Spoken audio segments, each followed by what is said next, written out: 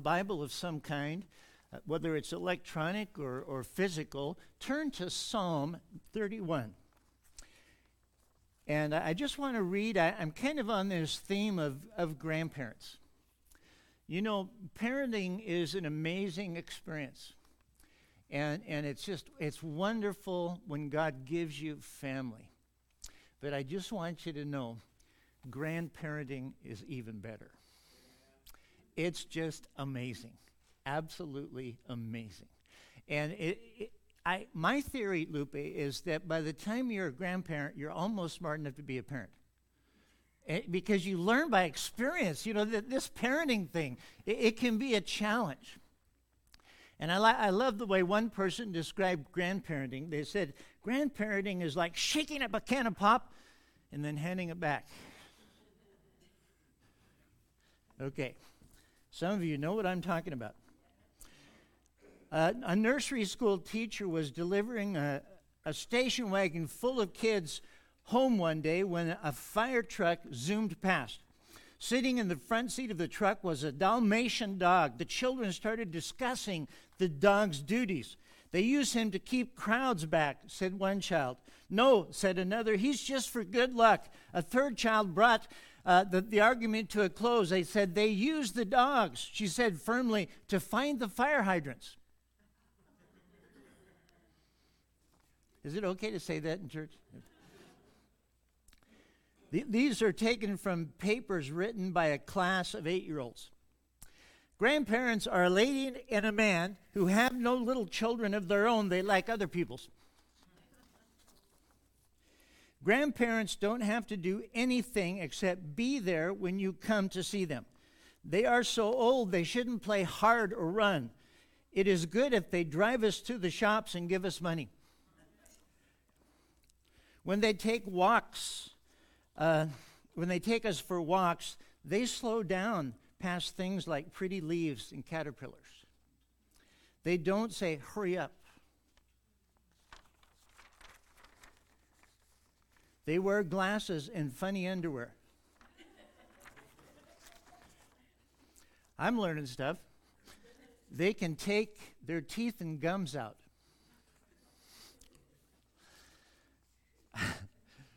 They have to answer questions like, why isn't God married? And how come dogs chase cats? When they read to us, they don't skip. They don't mind if you ask for the same story over again. They know we should have snack time before bedtime, and they say prayers with us and kiss us even when we've acted bad. A 6-year-old was asked where his grandma lived. Oh, he said, she lives at the airport, and when we want her, we just go get her. Then when we're done having her visit, we take her back to the airport. Grandpa is the smartest man on earth. He teaches me good things, but I don't get to see him enough to get as smart as him. Amen. Psalm 31. I want to talk to you today about something that it's really important to us as God's kids. Something that is to be a source of strength to us. I want to talk about the secret place. The secret place is Bible terminology for your alone time with God, just you and the Father. That go into your room and shut the door time. It's also biblical terminology for his presence. In fact, we're going to look at that first. Psalm 31, verses 19 and 20. Oh, how great is your goodness, which you have laid up for those who fear you, which you have prepared for those who trust in you, in the presence of the sons of men. You shall hide them in the secret place of your presence. From the plots of men, you shall keep them secretly in a pavilion from the strife of tongues. I love that verse. How great is your goodness, which you have laid up for those who fear you, which you have prepared for those who trust in you in the presence of the sons of man. This is not talking about heaven. He's saying God has laid up things for each one of us that trust him, that look to him. But it's interesting, there's a connection here between his presence and the secret place, and the secret place is described as a place of protection, a place of being hidden in God in such a way that you are protected from the things that are going on around you. Now that truth is powerfully illustrated in Psalm 91. The safety that is found in the secret place of his presence that protects us from everything going on around us. So I just want to look at this psalm for a moment. There really is only one key verse that I want you to walk away from the message today with. And I'm going to read a lot of verses, but there's one that I pray will just grab you. So verse 1, he who dwells in the secret place of the Most High shall abide under the shadow or the shade of the Almighty. That there is something safe about dwelling in the shade that his presence gives us. I will say of the Lord, verse 2, he is my refuge and my fortress, my God, in him I will trust. So here is a declaration of someone who knows the secret place. This is what living in his shade is like. This is what living under his protection is like. Are you ready for this? This is so powerful that I think it's hard for us to wrap our mind around it. Verse 3, surely he shall deliver you from the snare of the fowler. He'll protect you from every trap of the enemy and from the perilous pestilence, from any deadly disease. Verse 4, and he shall cover you with his feathers, and under his wings you shall take refuge. His truth shall be your shield and buckler. He will shelter you with his wings. His faithful promises are your armor and protection. Verse 5, you shall not be afraid of the terror by night, nor of the arrow that flies by day, nor of the pestilence that walks in darkness, nor of the destruction that lays waste at noonday. Notice he's acknowledging all these things happening around. He's just saying, they're not going to touch you. Oh, they're real. They're happening. In fact, you could get distracted very easily by getting captivated by those things that are happening here and there. But he says, 1,000 may fall at your side and 10,000 at your right hand, but it shall not come near you. Is this guy on something? Or is he on to something? Only with your eyes shall you look and see the reward of the wicked. You won't experience it. You'll see others that don't know the secret place. You'll see others experience in their hands.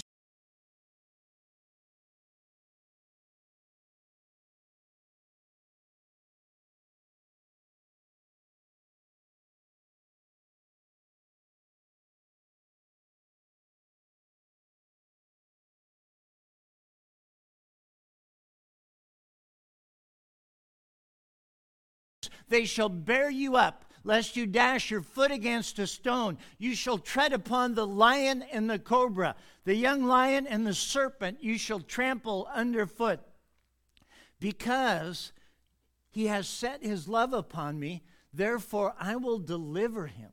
I will set him on high, because he has known my name. He shall call upon me, and I will answer him. I will be with him in trouble. I will deliver him and honor him. With long life I will satisfy him and show him my salvation. What an amazing way to begin your day. Maybe by just jumping out of bed and saying, he who dwells in the secret place of the Most High shall abide under the shadow of the Almighty. I will say of the Lord, he is my refuge and my fortress. My God, in him will I trust. Surely he shall deliver me from the snare of the fowler and from the perilous pestilence. He shall cover me with his feathers, and under his wings I shall take refuge. We could just keep reading that psalm because it is so amazingly powerful. It's about the protection of living in the secret place, what it gives you, and how you can live. Fearless. Absolutely fearless. And it's not a self-confidence. It's not. It's a God confidence. It's a confidence in the God who has called us, put his Spirit inside of us, and empowered us for his purpose.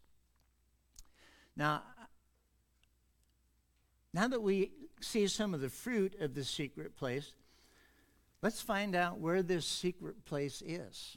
How do I begin to practice this dwelling in the secret place? But let me ask, I'm going to begin with a question here. How many of you want more of God in your life? You know, I think sometimes in my life I have become content. And what I mean by that is I'm good. Everything's okay. And see, it's really not a good place to be. One of my first pastors, he would say it this way. He said, I'm learning to be satisfied with a dissatisfied satisfaction. Yeah, I know there's John just kind of thinking there for a minute. How would you do that? He's saying I'm content with where I'm at in the sense that God has done this in my life, and I'm content in that sense, but I'm still pressing. I'm still pushing into God. I still want more of him in my life. If that's you, then this message is for you today. Now, capitulate.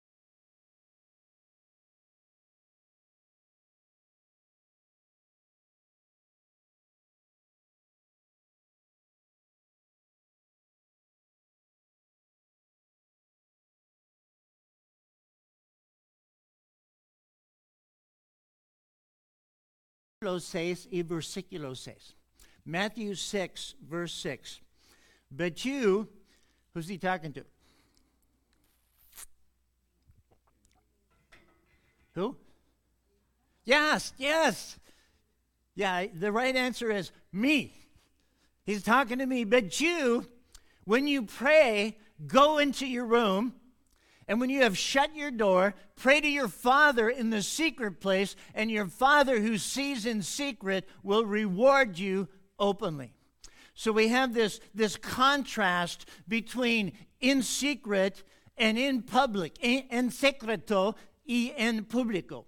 Now, in your notes, what you do in secret affects who you are in public. What you do in the secret place affects who you are in the public arena. So again, in order to give this verse context, I want to look at the verses before it. Versículo 1.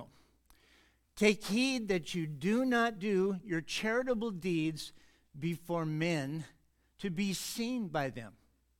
Otherwise, you have no reward from your Father in heaven. Now, the implication here is that the reward of being seen by man, you can go for that if you want. Maybe they'll think I look spiritual or something, but see, that's not the reward to be going for. What we want is the reward of our Father in heaven, so he gives us these simple instructions. Verse 2. Therefore, when you do a charitable deed, when you see a poor person and you want to bless them, or you see some kind of a need of any kind, and you want to be a source, it's like you're saying, God, use me to meet that need. Let me. Therefore, when you do that, do not sound a trumpet. Da-da-da-da. Rabbi so-and-so gives money to the poor.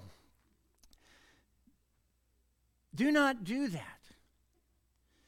As the hypocrites do in the synagogues and in the streets, that they may have glory from men. Assuredly, I say to you, they have their reward. See, hypocrites do things to receive glory from men.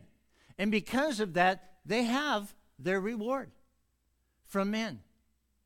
But they will not receive any reward from the Father. Verse 3, but when you do a charitable deed, do not let your left hand know what your right hand is doing, that your charitable deed may be in secret, in secreto. And your Father who sees in secret will reward you openly. When you do things to bless others, and see, that's God is calling us to be a blessing. Why would God bless me if it wasn't so that I could be a blessing to others? Anything that you have experienced in God, you now have the authority to release it into other people's lives. Freely you have received, by God's grace, freely give. When you got saved, you now have the power to share the gospel with others. When you got healed in your body, now you can release that healing into other people's lives. If you've got delivered from an addiction or something like that, you actually have authority to release that into other people's lives. When you do something to bless somebody, do it in secret as much as you can. And your Father who sees in secret, he will reward you openly. Do not do it to be seen by men. Do it to be seen by God, and he will reward you openly. Now he switches gears. He's basically teaching the same principle of doing things in secret, but now he's talking about prayer. Verse 5, and when you pray, you shall not be like the hypocrites, for they love to pray standing in the synagogues and on the corners of the streets, that they may be seen by men. Assuredly, I say to you, they have their reward. Don't pray like the hypocrites or the religious people. They pray in very public places. Don't be like that. ¿Por qué? Because they pray to be seen and heard of men, and that's their reward. That's it. That's all they get. Maybe somebody will think, well, that rabbi must be a very spiritual person. Listen to them pray. But see, their praying does not move God, because they're not praying to God. They are praying to be heard by men. Is this making sense? So part of understanding the context here is this. Jesus is talking about praying to be heard by God, not by men. So let's read our key verse again, because we've gotten to it. Versículo 6, but you, who are we talking about?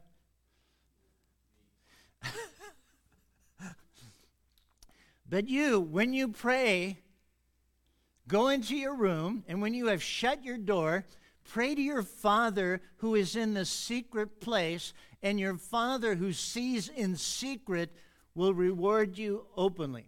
Now, the word secret here does not mean, shh, it's a secret. Doesn't mean that. The word actually means concealed or private. We're talking about private prayer versus public prayer. Now we'll come back to this verse, this key verse again, but I want to get it in context, so let's keep reading. Jesus gives more instructions on how to pray, and these verses are all about effective prayer. How many here want to pray effectively? 5 of you, okay. Let me say it differently. How many want God to answer your prayer when you pray? Okay. I got the right crowd. So verse 7, and when you pray, do not use vain repetitions as the heathen do. For they think that they will be heard by their many words. Therefore, do not be like them, for your Father knows the things you have need of before you ask him. So he tells us not to use vain repetition when praying. It's not about saying something over and over again. You know, maybe if I say it enough times, God will hear me. No, for they think they will be heard for their many words. You don't need to do that. Your Father knows what you have need of before you ask him. Now, that doesn't mean that you shouldn't ask him. In fact, James says you have not because you ask not. So asking is important, but God already knows what we need. But he still wants us to ask him for it. But you don't need to keep asking him over and over and over again. In fact, that can be a lack of faith. And then right after this, Jesus says, in this manner, therefore pray. And he gives us what has been called the Lord's Prayer. It's really the disciples' prayer. But this is all part of putting verse 6 in context. So let me read this. In this manner, therefore pray. Our Father in heaven, hallowed be your name. Venga tu reino. Your kingdom come. Your will be done on earth as it is in heaven. Give us this day our daily bread, and forgive us our debts as we forgive our debtors. And do not lead us into temptation, but deliver us from the evil one. For yours is the kingdom and the power and the glory forever. Amen. Now, if we had time today, and you probably already know this, but everything you and I will ever need while on this planet is actually contained in this prayer. Total. But then Jesus gives some commentary after this prayer, but he only comments on one part of the prayer.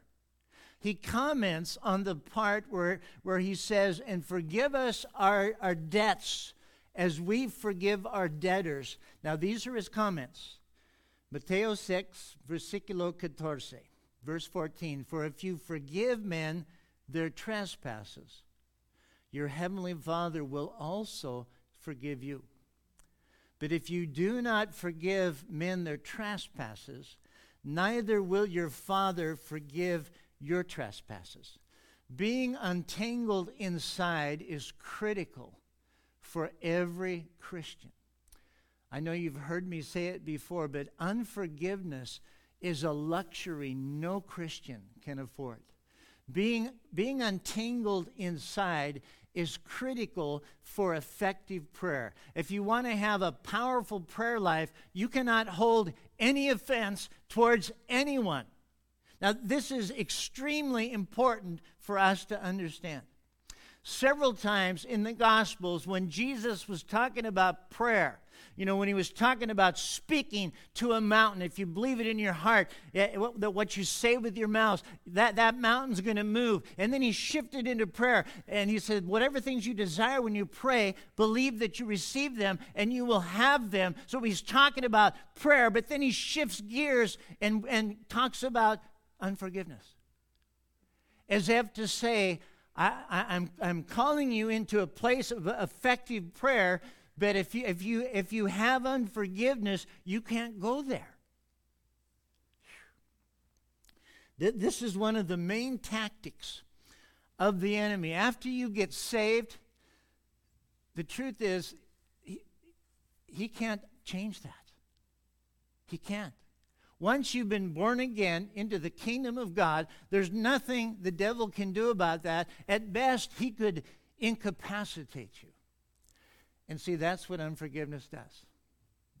It incapacitates us. It makes us so that we're not a threat to the enemy because our prayer life is severely diminished. And see, that's why Jesus addresses this area when he's talking about prayer. He's showing us that in order to really step into the arena that he's calling us to, we have to be untangled inside. Does this make sense? In fact, let's stand for a minute, okay? I'm not closing the message. I don't want you to get too excited. I just want to lead you in a prayer this morning. Put your hands on your heart and just say, Father, I repent of all unforgiveness and offense that I have allowed in my life. I confess it as sin. Please forgive me and cleanse me from it right now. I am your child. I represent you on the earth. Use me for your glory. I will walk in your love all the days of my life. In Jesus' name, amen. Okay, just sit down. Take a deep breath. Just breathe in his presence. And let him fill every part of you in Jesus' name. Let him completely untangle you inside. Another word for forgiveness is freedom. When you forgive someone, you're the one that is stepping into freedom. Now, I want you to declare something with me. This is actually the command of Jesus in Matthew 5:44. Just declare this with me. I will love my enemies. I will bless those who curse me. I will do good to those who hate me. And pray for those who spitefully use me and persecute me. In Jesus' name, amen. See, when you begin to do those things, when you begin loving your enemies, you have stepped out of carnal Christianity. You have stepped out of just trying to serve God in the flesh. And because to do that, you have to tap into the Spirit of God to live like that. Does that make sense? Now we have the full context of Matthew 6:6. So let's read it one last time. But you, I'm not going to ask who that is, but you, when you pray, when you petition God, when you talk to him, when you're praying to be heard by God, go into your room, and when you have shut your door, in contrast to the hypocrites who pray to look spiritual, in contrast to those who pray to be heard by men, you go into a private place and shut the door. Now, to me, this isn't just about being alone or by myself. This shutting the door, it implies a conscious effort to shut out all distractions. And see, for some of us, that means turn off your phone. Stop checking your emails. Stop being distracted. Separate yourself from the things that would normally distract you. And when you are in this place by yourself and have closed the door of distraction, after you do that, he says this, pray to your Father who is in the secret place. That's the place that you're going to find him. He's actually waiting there for you. He is in the secret place, in that place of solitude, in that place of guarded focus, that this place and time that you've set aside to be with him. It is in that place that he will meet with you. And he will hear the cry of your heart. So cry out to him. Oh God, let your kingdom come. The things that you want to see changed around you, cry out to God. Lift up your voice. Your Father is listening to you. Whatever is on your heart, your children, your job, your spouse, lift up your voice and cry out to God.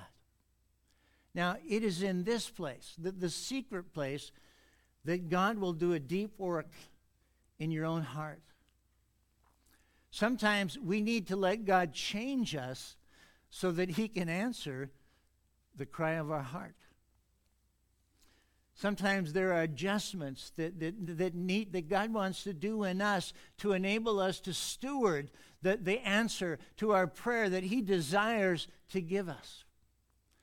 And what will the result be? What will be the fruit of spending time in the secret place? What will happen as a result of praying to be heard by God? Let's keep reading. And your Father who sees in secret will reward you openly. The Father who sees what you do in secret, He hears your prayers there, but He will reward you openly. He will reward you. It will come to you openly, in publico. Well, now we're not talking about the secret place. We're talking about the public place. We're talking about you doing life. This is where you live. In that place, God will openly reward you. Lo que haces en secreto afecta quien eres en público. What you do in secret, it affects who you are in public. The miracles that you see in your public life, they're actually because of that time of spending time in the secret place.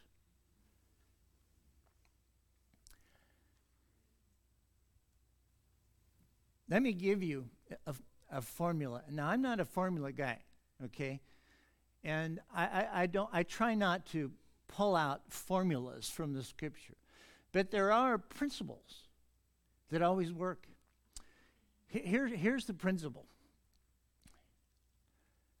If you want to see God invade the world that you live in, the people that you rub shoulders with, go into the secret place and cry out for Him to come and to show up. And then go into the public arena and take risks. Take chances. What do I mean? I mean, pray for people. Wow, I see you've got a problem. I was doing a wedding a couple weeks ago and ran into a couple that, man, I've known for years. Just love this family. And at the rehearsal, the wife was there and the daughter was there because she was actually playing cello for the wedding. And the next night at the actual wedding, Andrew was there, but he's on crutches. He's on crutches. You know, and I just said, dude, what happened? And he said, you know, and he goes through this story, and I said, well, listen, can I pray for you? Man, like sometimes when you ask people something like that, they're kind of like, you know, almost invasive. Before I even finished the sentence, he said, yes.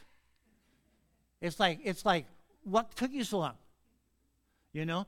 And so prayed for him, and I checked with him the next day. He says, yeah, it's a lot better. And checked with him about a week later. He says, oh yeah. He said, it's all better. You know, and he was looking at, you know, surgeries and all these different kinds of things. But see, what I'm talking about is in your quiet time, in that place, you're crying out to God to invade your world and then going out and giving Him opportunities. And it does feel risky sometimes. And it's not just about healing. It might be some other situation. You know, somebody's got a kid that's just wandering wandering away. And well, let's just pray for your daughter. Let's just pray for God to grab a hold of her. See, this is what you were created for. This is the adventure of Christianity. What you do in secret affects who you are in public, and the miracles, the God invasions that happen in your world where you're out and about and living are a result of crying out to God in the secret place. And see, when you make the determination to live free from offense and to be completely untangled, and I'm telling you, the enemy will challenge that. the enemy will bring you great opportunities to be offended. Anybody know what I'm talking about? When you make the choice that, nope, I'm not hanging on to that, Lord, I bless them in Jesus' name. I'm going to bless those who curse me. I'm going to function with the opposite spirit. Instead of allowing that person in the flesh to stir up my flesh, which is a carnal way to live. Instead of letting that happen, I'm just going to love them. I'm just going to bless them in Jesus' name. And see, when you make that choice to be completely untangled, God will work. And see, God will work on your heart in the secret place. And one of the first things that he'll do there is untangle you so that he can start answering your prayers. And when you make the time or make the determination to spend that time in the secret place every day, no matter how busy your schedule is or all the things that you have on your plate. See, when you make a decision to cry out to God, I'm going to cry out for more of God in my life. Quiero más de ti en mi vida, Señor. Padre, venga tu reino en mi vida, por mi vida. Let your kingdom come in my life and through my life. I'm going to cry out to God for his kingdom to come. I'm going to cry out to God for his will to be done here on earth, just like it's being done in heaven. Because whenever his kingdom comes, his will is done. Wherever his kingdom comes, people's lives are transformed. Wherever his kingdom comes, his will is done. See, this is your assignment. That is my assignment. Our assignment is to release heaven into the earth so that earth becomes like heaven, where the will of God is being done. There's no sickness or disease in heaven. There's no hopelessness in heaven. There's no depression in heaven. There is only righteousness and peace and joy. The kingdom of God is not meat or drink, but righteousness and peace and joy in the Holy Spirit. And see, our assignment is to release that into the earth. My destination is heaven. Heaven is my destiny. But while I am still on the earth, I am on assignment. And my assignment is to release heaven into the earth. And so it's important as believers that we don't lose sight of our assignment. When I got saved, heaven became my destination. Heaven is my future home. I've been born from above, but it's not just about me getting to heaven or you getting to heaven. While I am here on earth, it's about getting heaven here. While I am here on the earth, my assignment is to release heaven into the earth. That's what Jesus meant when he said, pray like this, your kingdom come. God, your kingdom come, your will be done on earth as it is in heaven. Worship team, please come. I know that some Christians, we can develop this perspective where we're just waiting for Jesus to come and, man, rescue us from all this. And they tend to kind of isolate and wait for Jesus to return. You know, I've seen a lot of that, especially during the pandemic. But that's the very opposite of what we're supposed to do. Occupy until I come. The word occupy means to take or fill up, to take possession and control of. We are on assignment to release heaven into the earth. Do business until I come. Be about the Father's business. Let's stand. Are you guys doing okay? I want to pray one more time, okay? I want to invite you to pray with me. Pray this prayer. Holy Father, remove all hypocrisy from my life. I want to be heard by you, not by man.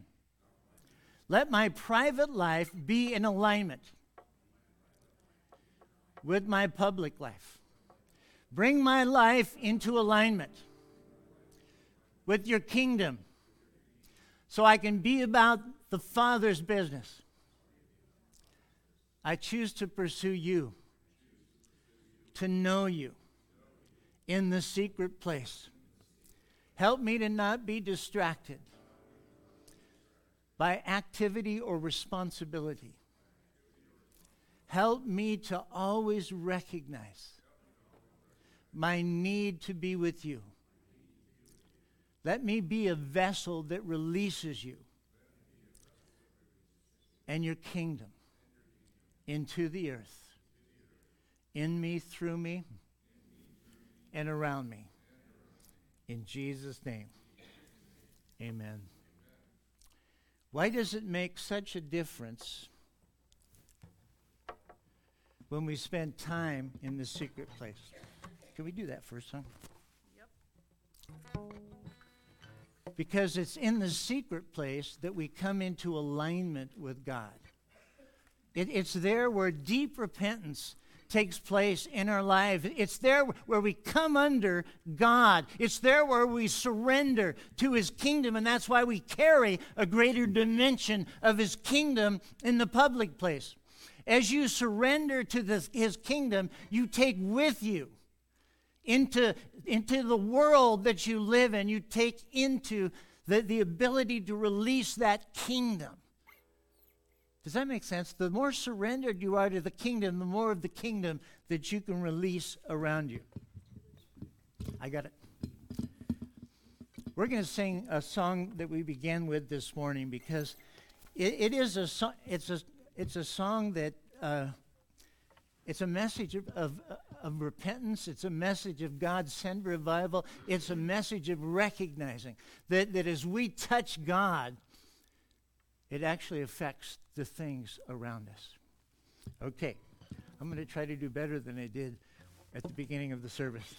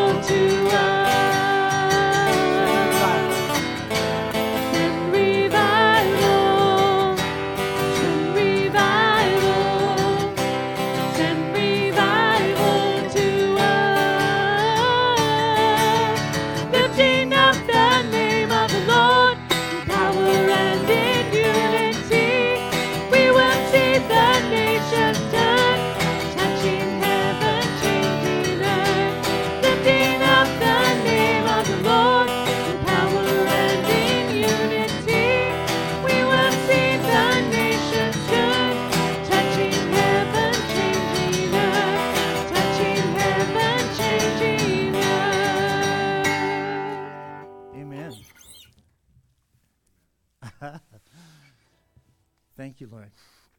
Father, we just thank you for your love for us. Lord, your desire, your passion to meet with us in the secret place. Father, what an invitation. What a joy. We just want to bless you today. In Jesus' name, amen. I want to invite prayer people to come up this morning. And if you need prayer for anything, that will be available. The benediction I want to give you is 2 Timothy 4, verse 18. And the Lord will deliver you from every evil work and preserve you for his heavenly kingdom. To him be glory forever and ever. Amen. God bless you, saints. Have a great, great week.